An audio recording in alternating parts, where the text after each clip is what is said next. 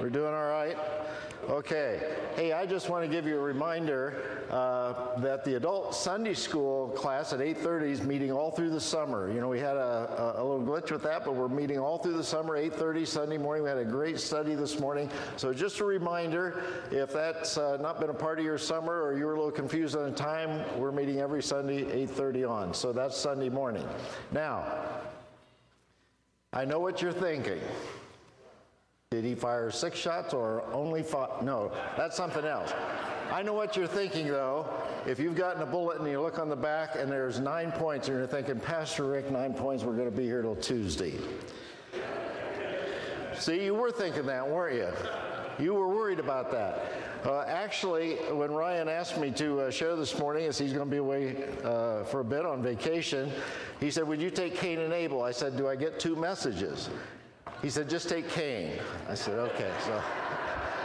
So that's what I'm going to do this morning, and I'm going to spend a little time with the first 3 or 4 points, and then when we get to number 5, it'll be boom, boom, boom. So don't worry about the time on that. The first ones will be a little longer than the last ones. But we're in Genesis chapter 4, and we're following this movement of God's purpose and God's mission throughout mankind's recorded history, and we're in Genesis chapter 4. And I have attempted, I was really thankful to the Lord in the middle of the week because I said, Lord, this might be the most concise treatment of sin and the fall that I've ever done, because we can get to the root. Listen, if I were to ask you to measure a piece of wood, and I say, cut that piece of wood 6 and 179 358ths of an inch, and you'd say, I don't even have, I want 179 358ths of an inch. Or I could say, just cut it 6 1/2. Wouldn't 6 1/2, wouldn't a half be better, easier, more simple? That's what I love about this. There's only 4 people on the planet. It's easy. We can boil it all down. You can get rid of all. Listen, we have a lot of confusion because there are over 6 billion people on our planet. But the principles in this portion of Scripture apply to each soul that's ever lived. So we can just boil this down to the least common denominator. We live in the midst in a world that has myriads of nations, hundreds of nations, and languages, and peoples, and tribes, religions, and belief systems. It can get really confusing. But before all of that, this is the least common denominator. We don't have to deal with 179 358ths. We're just going to deal with 1/2.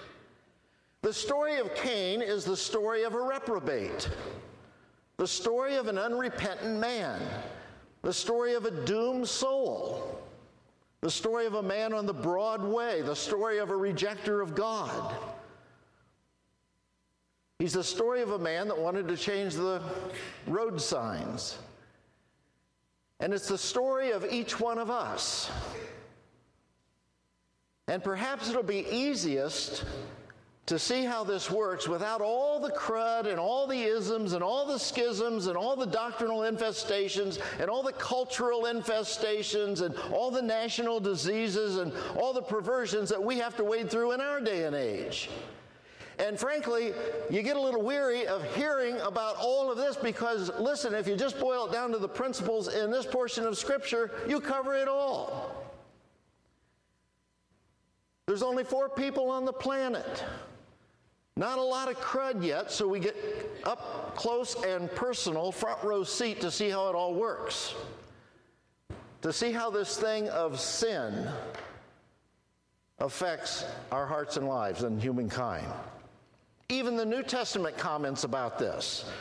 In the 11th verse of Jude, it says, woe to them, judgment, the nations, the people, each and every one of us have sinned and come short. Woe to them, they have taken the way of Cain. They followed the path of Cain. We've been teaching the youth in our Sunday evening meetings that their direction determines their destination. The direction you choose to take determines where you're going to end up. Your intentions don't. You know, we might intend to end up in a good place, but the direction that we're taking determines our destination. And you know the old adage that hell is paved with what? Good intentions. Good intentions don't cut it. What I hope to happen, what I want to happen, what I wish would happen isn't going to make it. And 1 John 3 says, do not be like Cain. I want to give you 9 elements in this presentation.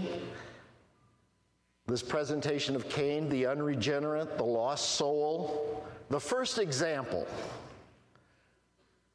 of each one of us born of parents whose sin has infected their heart and life and now is deemed infective to the entire race.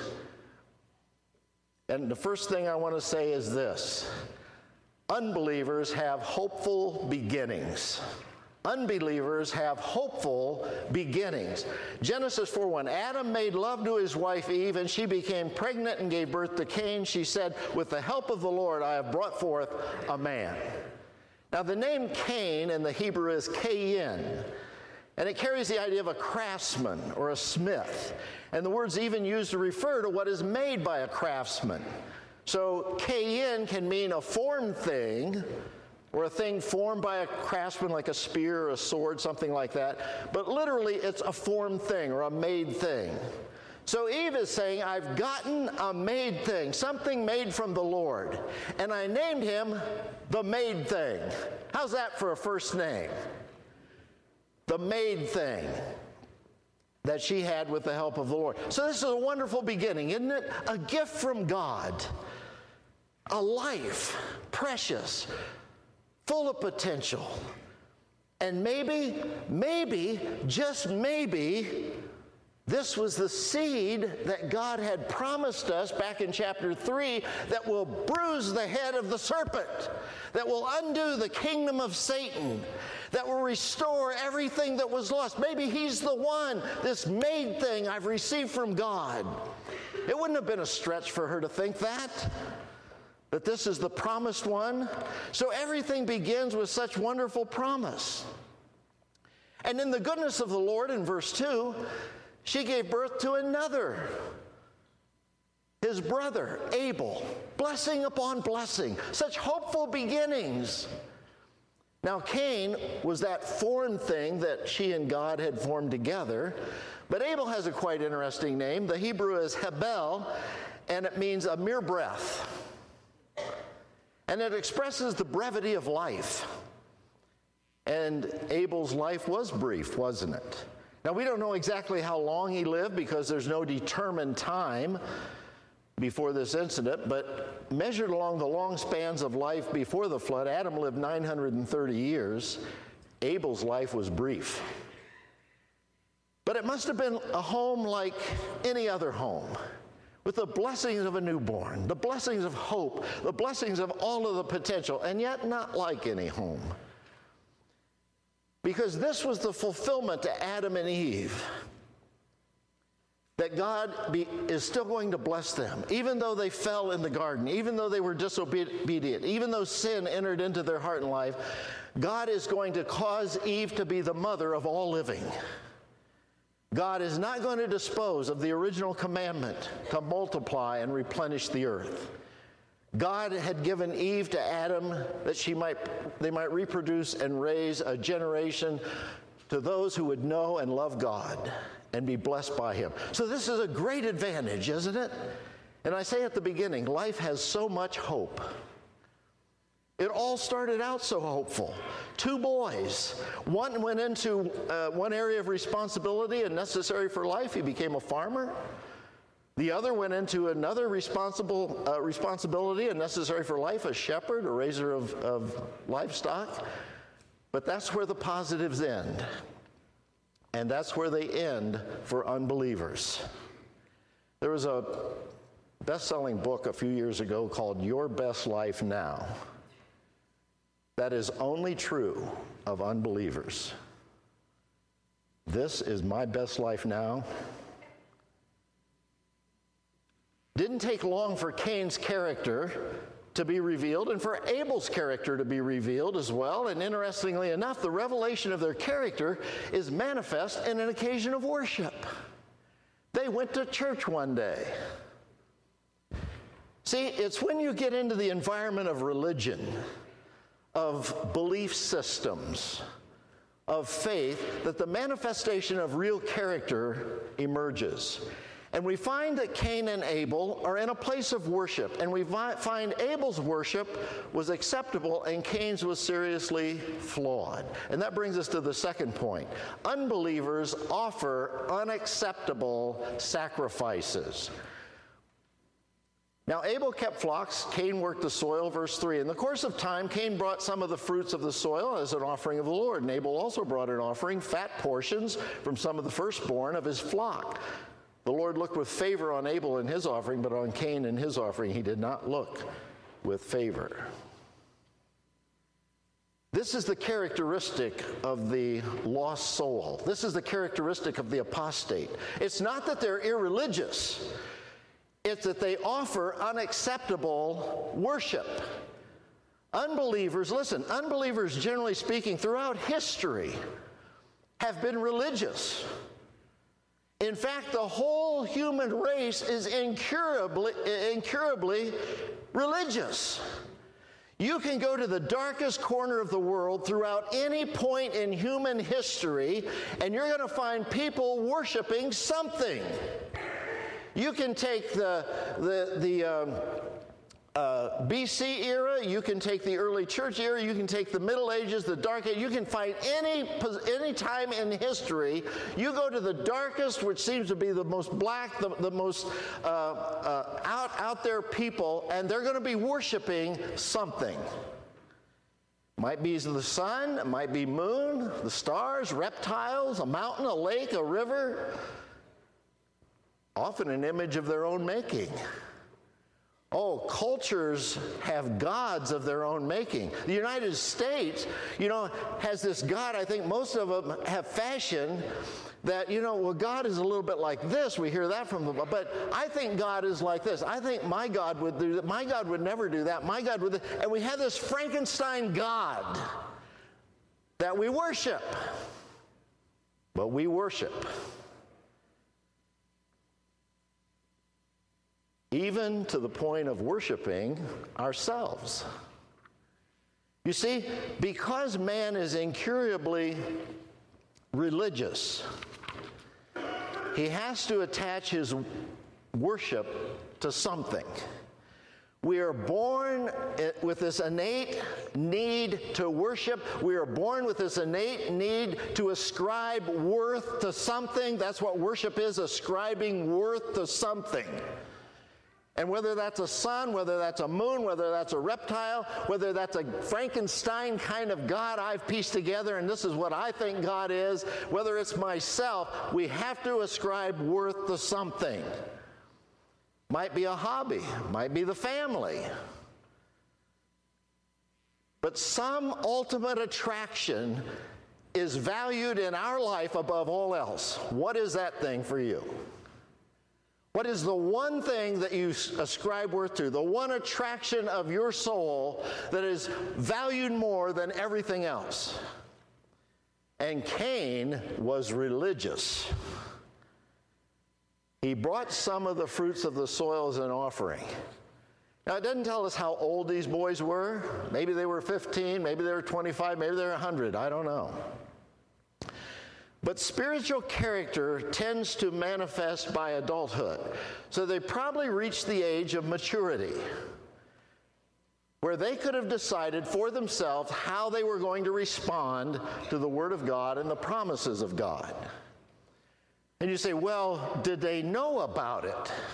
Listen, I would guess the two most potent evangelists that have lived on the face of the earth for trusting God would be Adam and Eve. I mean, who better understands what it means to be lost? Who better understood what it meant to fall victim to Satan? How many times do you think Adam set those boys on his knees? How many times do you think Eve gathered them around the table and told them what Eden was like? what the garden was like, what they forfeited by their disobedience to God. How many times did they plead with them to believe God and not believe Satan?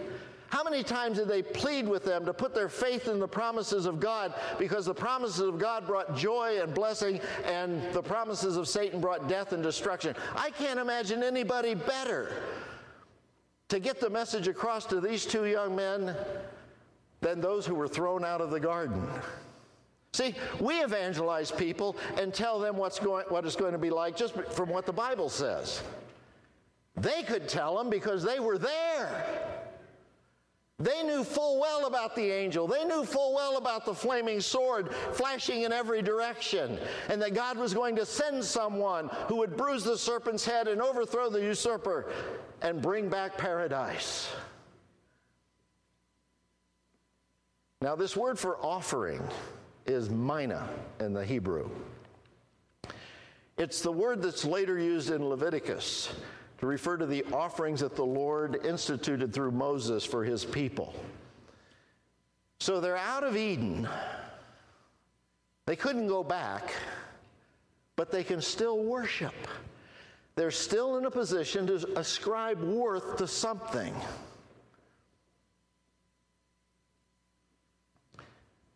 Now, there's no reference to whether it was the first fruit, which later on the law of Moses, God demanded the first part of the crop, which is a real act of faith because it might be the only part of the crop. And you recognize God first. We do that every week with a paycheck. Or do we? What are we worshiping? What do we ascribe the greatest value to? If it's God, I take the first tenth, the tithe, and I set that aside. Very first thing. That's what a God worshiper does. A Jehovah worshiper, a Yahweh worshiper. Paul talks about that in 2 Corinthians 8 and 9. And there's a lot of other things, but that's not my topic this morning.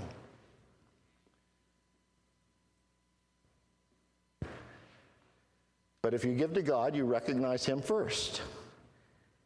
And if you do what God says to do, God says, I'll make the rest good for you, and we'll fill your barn, not just the first fruits, but the best of what you have as well. That was kind of the way it started out. But more importantly, Cain didn't bring an animal sacrifice. Now, I'm convinced God had instructed them to bring an animal sacrifice because it had already been demonstrated that there was a need for a substitutionary death to cover the sinner back in Genesis 3. Adam and Eve experienced that. I believe they came to faith. That's not my topic this morning, and trust you've understood that as we've gone along in this study. Because the Lord had to slay an animal, an innocent, a substitute, to make skins for Adam and Eve. So God had already instituted the substitutionary death principle.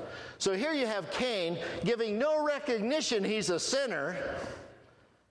In fact, his offering is self-righteous. He's bringing what he has produced. And it appears to have been an offering of self-righteous achievement. Why did Cain come in the first place?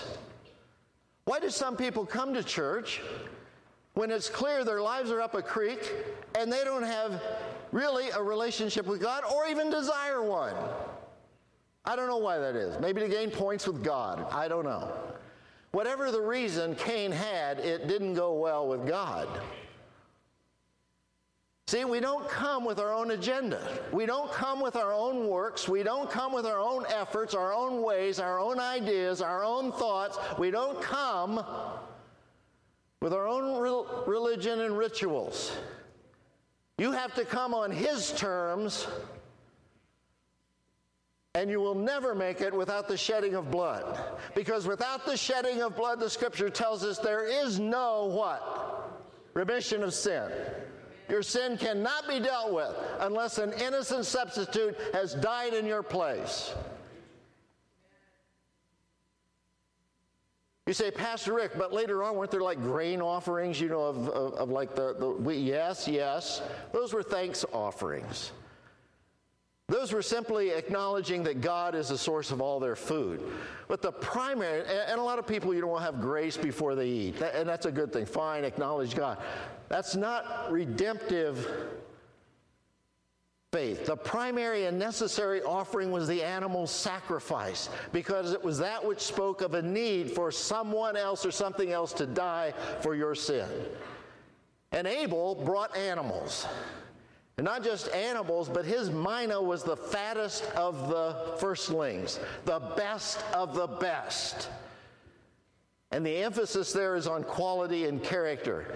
Cain brought what reflected his own achievement, his own accomplishment, what he was able to do. No particular regard for quality. And Abel brings the best of the best offering that was a symbol of his own need to have his sin covered by the death of an innocent substitute. And all those animal substitutes in the Old Testament, all those animal sacrifices were simply pictures of the one sacrifice that actually takes away sin, the sacrifice of the Lord Jesus Christ. That's the sacrifice that recognizes sin and death and the need for a substitute. And the Lord looked with favor on Abel. The Lord had regard for Abel because he saw his heart, and his offering reflected his heart. And it reflected what God required him to bring. 1 John 3 says that Abel's behavior was righteous. And that means he did what was right. Now, how do you know what is right?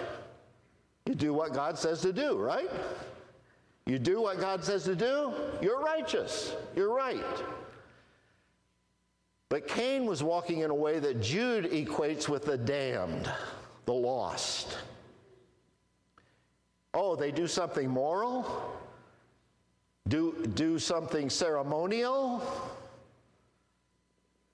Achieve something and offer that to God. Aren't I here this morning, God? Haven't I done a good thing? I put a tie on even. Aren't you pleased with me? Just offering something we've done, something we've accomplished. And we bring that and offer God and think God's happy. He's not. That somehow this is my ticket to heaven. And it started out very hopeful. Yes, it did. But soon became a pattern of unacceptable worship.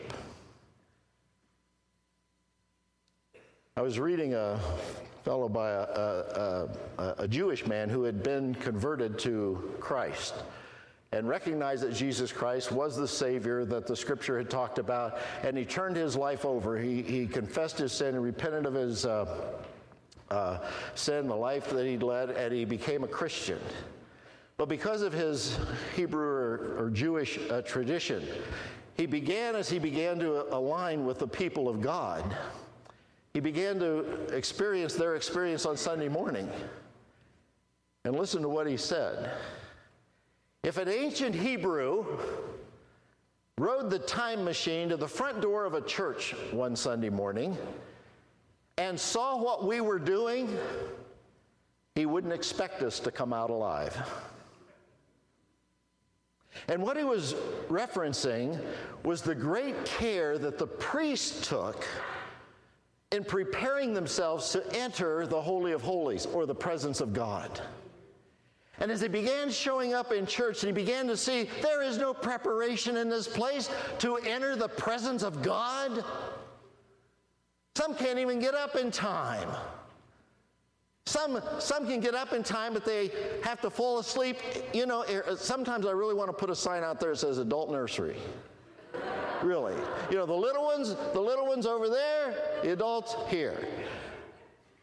And we kind of joke, laugh because we can relate to that. But it's a heinous thing. God is not doing worship in a mechanical way. You know, it used to be, I'm old enough to go back a few centuries, and it used to be that in this country, some of you might remember this, that next to Christmas and Easter, the Harvest Thanksgiving service was the largest attended Sunday in the church. And that was to thank God for the good harvest of the season, and that's no longer happening. And you know what somebody said back there when they used to have the Harvest Thanksgiving service? They were questioned, why do you have this Harvest Thanksgiving service? And you know what they responded? It's the assumed thing in decent communities. That's just the natural assumed thing you do when you have a harvest. You thank God for it who gave it. That's not happening in this world anymore, is it? Abel worshiped by faith and worshiped in a way that God pleased him. Number 3, unbelievers resent true believers. Unbelievers resent true believers. That's pretty typical. The world hates genuine Christians. They hate us because of our narrowness. They resent the fact that this is true, this Word of God, this Bible, this Holy Scripture is true, and nothing else is true. I'm here to tell you that. Some of you won't like it.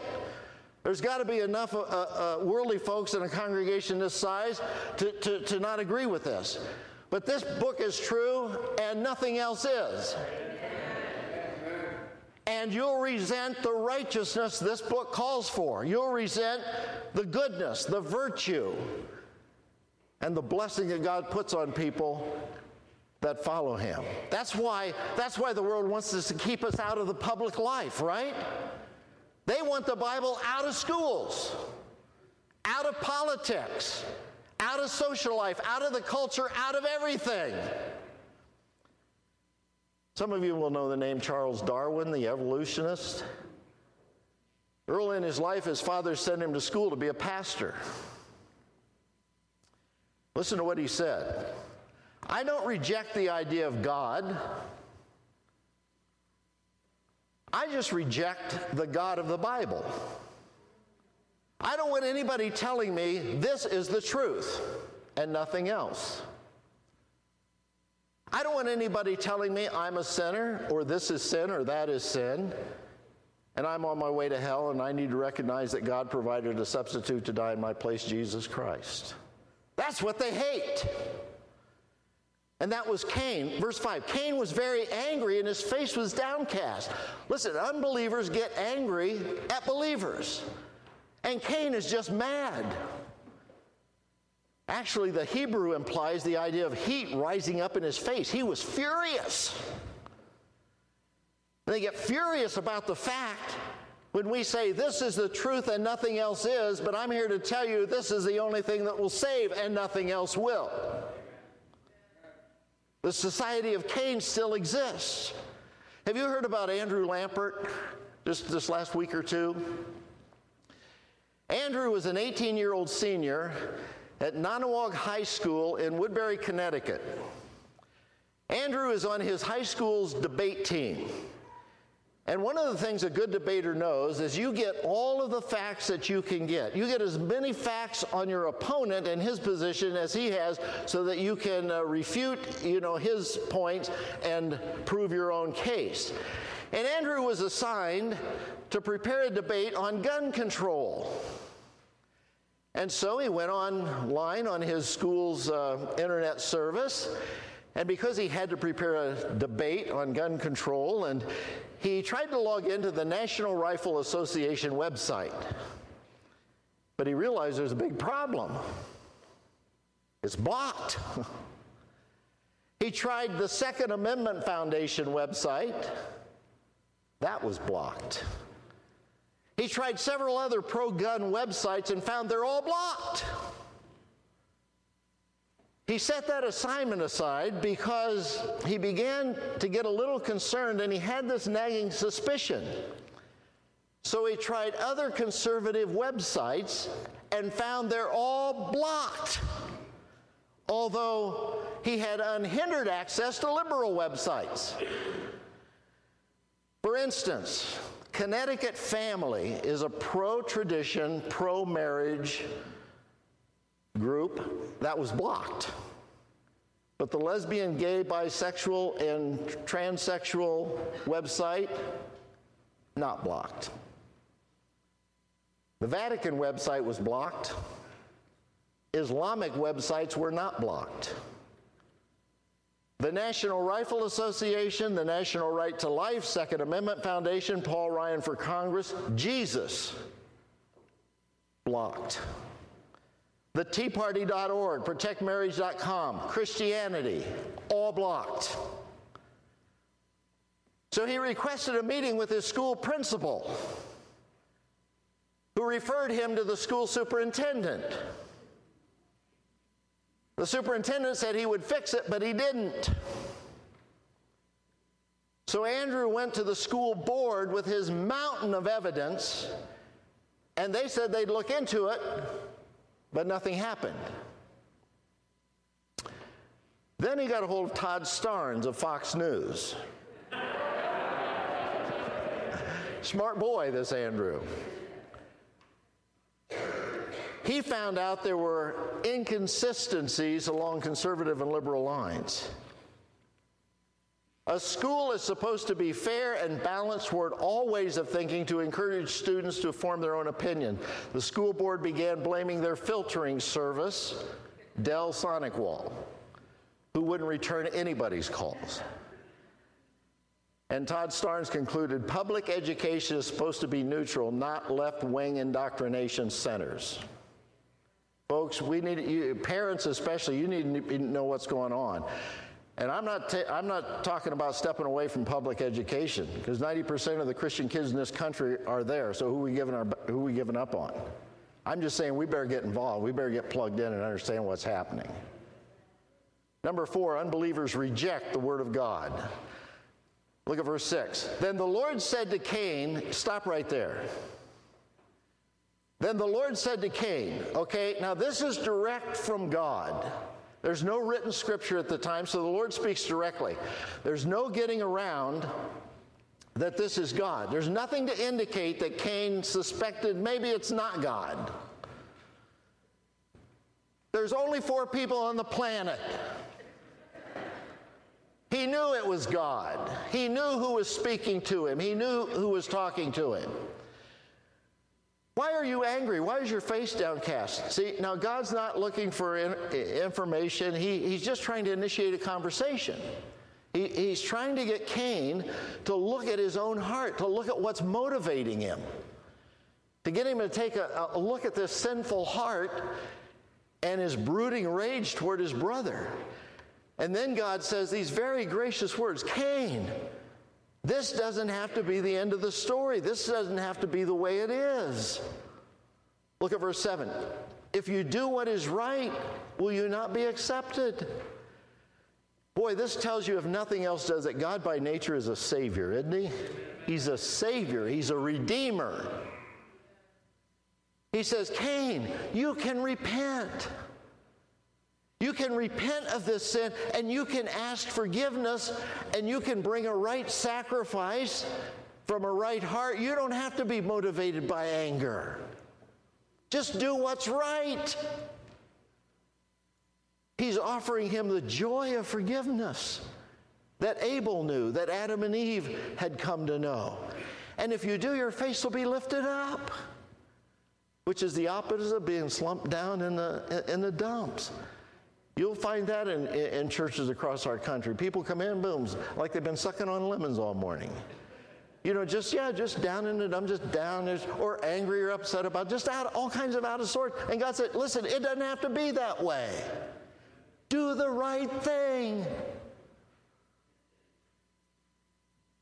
Verse 7, but if you do not do what is right, sin is crouching at your door.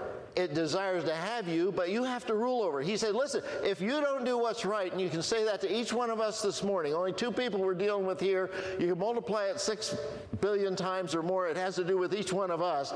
If you don't do what's right, you haven't seen anything yet. Or you can do what's right, acknowledge that you're a sinner, acknowledge your sin, acknowledge your self-righteousness. I've just been trying to come and offer up God, you know what I think I can spare and what he ought to be happy with. That you haven't been willing to see yourself as a sinner. And then obey by bringing a proper sacrifice. And if you don't, sin's crouching at your door, and it's going to rip you to shreds. And your home, and on it goes. So we only have 4 to deal with here. We got over 6 billion to deal with now. But it's not really confusing because it boils down this way to each and every one of those 6 billion people. And yet he rejected the Word of God. I don't care what the Bible says. I've had people, honest to goodness, I've had people tell me that. I'd rather say, okay, I believe that's what God says. I believe that's the right thing. I'm just not going to do it. And he rejected the Word of God. And you know why? He loved his sin. That's why people reject God. They love their sin. They're not desperate. They don't want to be saved. They don't want to be delivered. They don't want to live a different kind of life. They love their sin. Cain's getting this direct evangelistic message from God himself. He knew who was talking to him. He knew what God could do in his life because surely his parents had told him what he did in their life. He saw what he did in his brother's life. And that's why Romans 3 says in describing a sinner, and listen, sometimes we think sinners are just pretty nice people, they just don't have enough information, right? You know what the Bible says? There is none. There is no one that's righteous. Not even one. There's no one who understands. There is no one who seeks God. That's why it's all grace when God the Holy Spirit condescends to come to us and speak into our life and touch our heart. It's solely His grace. Unbelievers don't fear God. They don't care about God. They love their sin. And if need be, they'll kill. They'll let you have it. They'll take your head off. They will.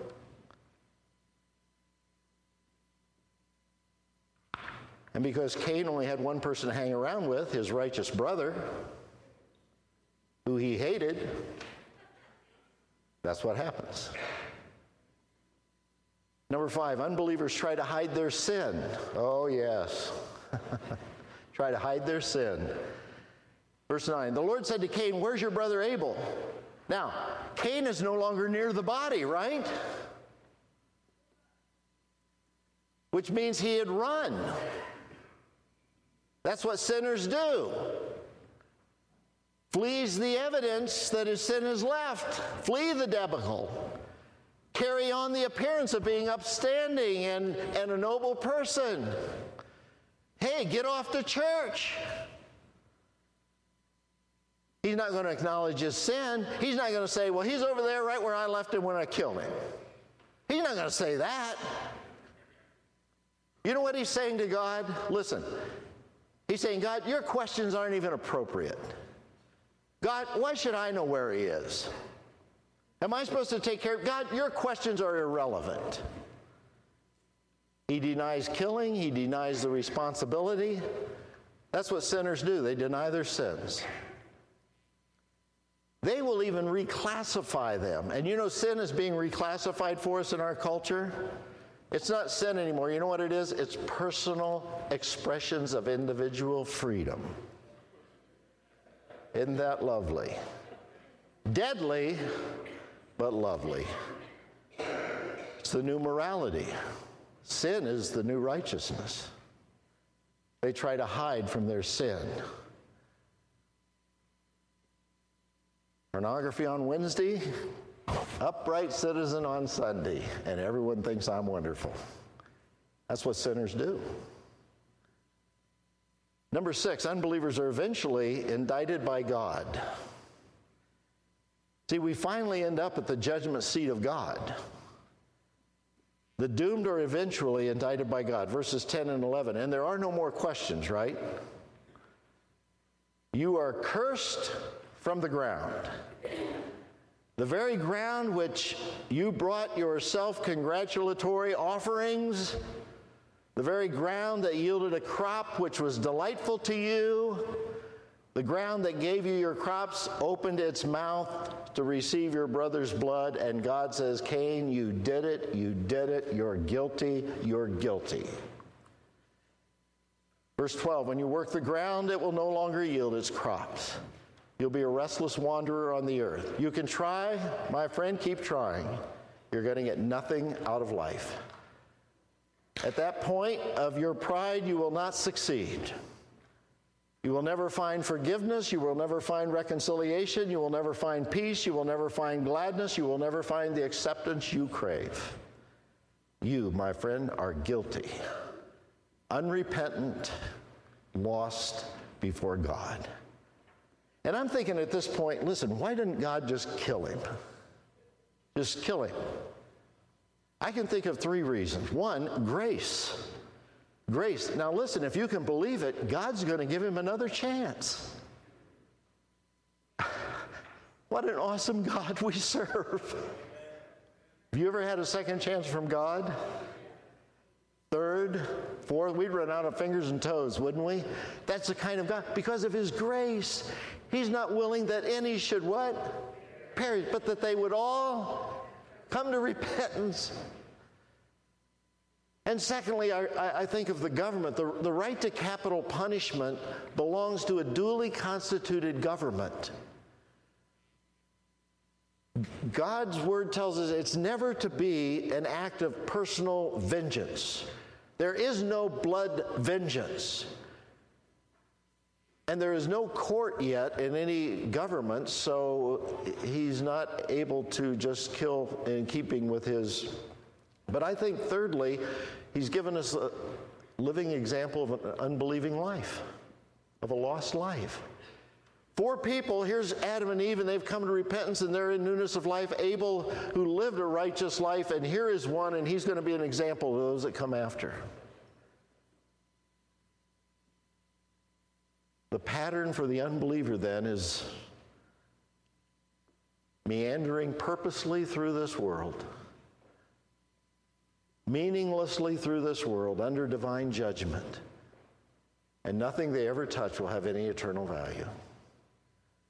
Number 7, unbelievers protest their judgment. Look at this one, verse 13. Cain said to the Lord, "My punishment is more than I can bear.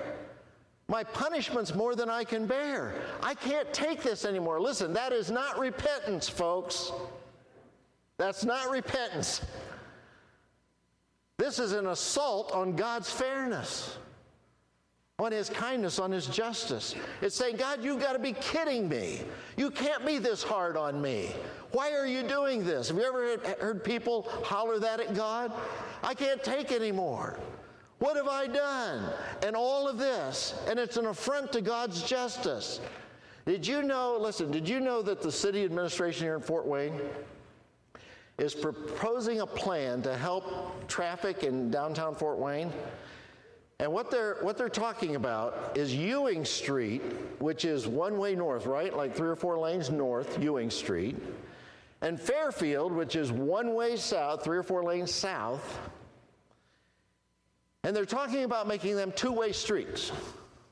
And the reason is because decades ago, they were assigned one-way status because there were hundreds or thousands of people working at General Electric.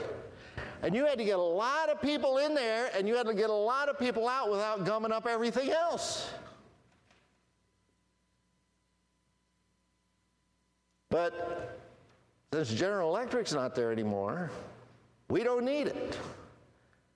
So they're probably going to end up changing the signs one of these days, and everybody's going to be happy. But I want you to know, God does not change his signs to accommodate our current trends and feelings. The Broadway, I'm telling you, the Broadway still accommodates every conceivable passion that man comes up with. And if something new comes up that hasn't come up yet or we haven't thought about, but it comes up, we can accommodate it. And the narrow way is exceedingly narrow. And I think one of the major problems we have in this country today is that a lot of what we call church is traveling in the Broadway. A lot. With every conceivable persuasion and passion and lust and desire and emotion and taste and feeling being accommodated. And I will be a relentless wanderer on the earth, and whoever finds me will kill me. Number 8, unbelievers fail to appreciate common grace. But the Lord said to him, "Not so. Anyone who kills Cain will suffer vengeance 7 times over." See, God's the avenger. Throughout the Bible, it tells us that. Deuteronomy 3, Psalm 94, Romans 12, Hebrews 10. God is the avenger. He places in the hands of duly constituted government, but no personal vengeance, no blood vengeance. And in fact, he becomes the protector, doesn't he? God becomes Cain's protector, which is common grace. He doesn't have to do that. He could have killed him. And he not only protects him, he lets him live. And he marks him with a sign, puts some visible mark on his forehead so that everybody would know the mark. And if you kill him, you're going to deal with the vengeance of God. He's protected him again. And he's already pled with him to make the right choice, given him a curse, but protected him from death, which would give him another opportunity to repent. And he has absolutely no appreciation for that. None. And so number 9, unbelievers settle defiantly outside the presence of God. Unbelievers settle defiantly outside the presence of God. Verse 16, so Cain went out from the Lord's presence. No comment. No comment on God's invitation to do the right thing. No comment on God sparing his life. No comment on God giving him time to repent or on God being his protector. He just went out from the presence of the Lord and settled in the land of Nod. You say, where is Nod? I don't know. Doesn't matter. It only matters he was outside the presence of God. Let me just share one more thought and I'm done. And let me show you how easily this works. There's a song that's been around for a while. It's somewhat popular in Christian circles on Christian radio. It's called Healer. Maybe you've heard the song Healer. Some of the words say, I believe you're my healer. I believe you're all I need. I believe you're my portion. I believe you're more than enough for me. Jesus, you're all I need. Thousands of churches have been singing that popular worship song since Australian youth pastor Michael Guglielmucci wrote it in 2007. The Aussie worship band Hillsong United has made it a global anthem. So Christians around the world were shocked and betrayed when the 29-year-old youth minister that wrote that song had faked cancer for 2 years in a strange ploy to hide his secret pornography addiction. The fiasco has become one of the biggest scandals to rock Australia's Christian community in years. In a tearful apology aired on Australian television, Guglielmucci said he faked symptoms and wrote bogus emails from doctors. He sat in waiting rooms alone while his family assumed he was getting treatment. He appeared in church concerts with an oxygen tube in his nose, deceiving thousands of mostly teenage fans believing he needed a physical healing. The talented but tormented young man eventually trapped himself in his own deceptive web. Church leaders asked him to confess his lies to the police since he used the story to raise funds. He was stripped of his ministerial credentials and is now receiving psychiatric help. This man's pretend sickness was caused by a disease of the soul that plagues millions of people today, including many Christian men who wear masks to church to hide their shame. They haven't stuck tubes in their nose or broadcast their lies to teenage audiences, but they're lying just the same to cover up their own lust. They too need to come clean. And my friend, we are not to walk the way of Cain. You go down through the list. Hopeful beginnings. Unacceptable worship. Resent the truth. Resent true believers. Reject the word. hide our sin. Indicted by God, oh yes. Failing to appreciate his grace and settling outside the presence of the Lord. Father, thank you for these minutes this morning in your word.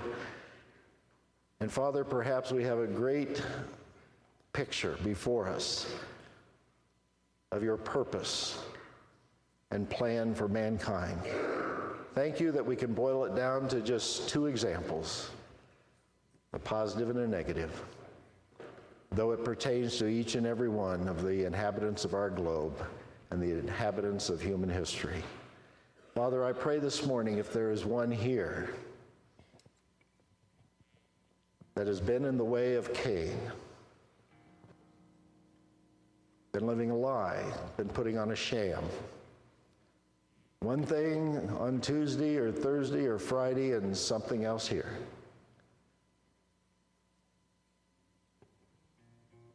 Father, you have given us all one more chance because of your grace to come clean. Help us take off the masks. Help us to experience your grace new and fresh. For your glory and for your honor, we pray. This whole world's in a bad shape. It's not going to get better. We believe your word. It is true.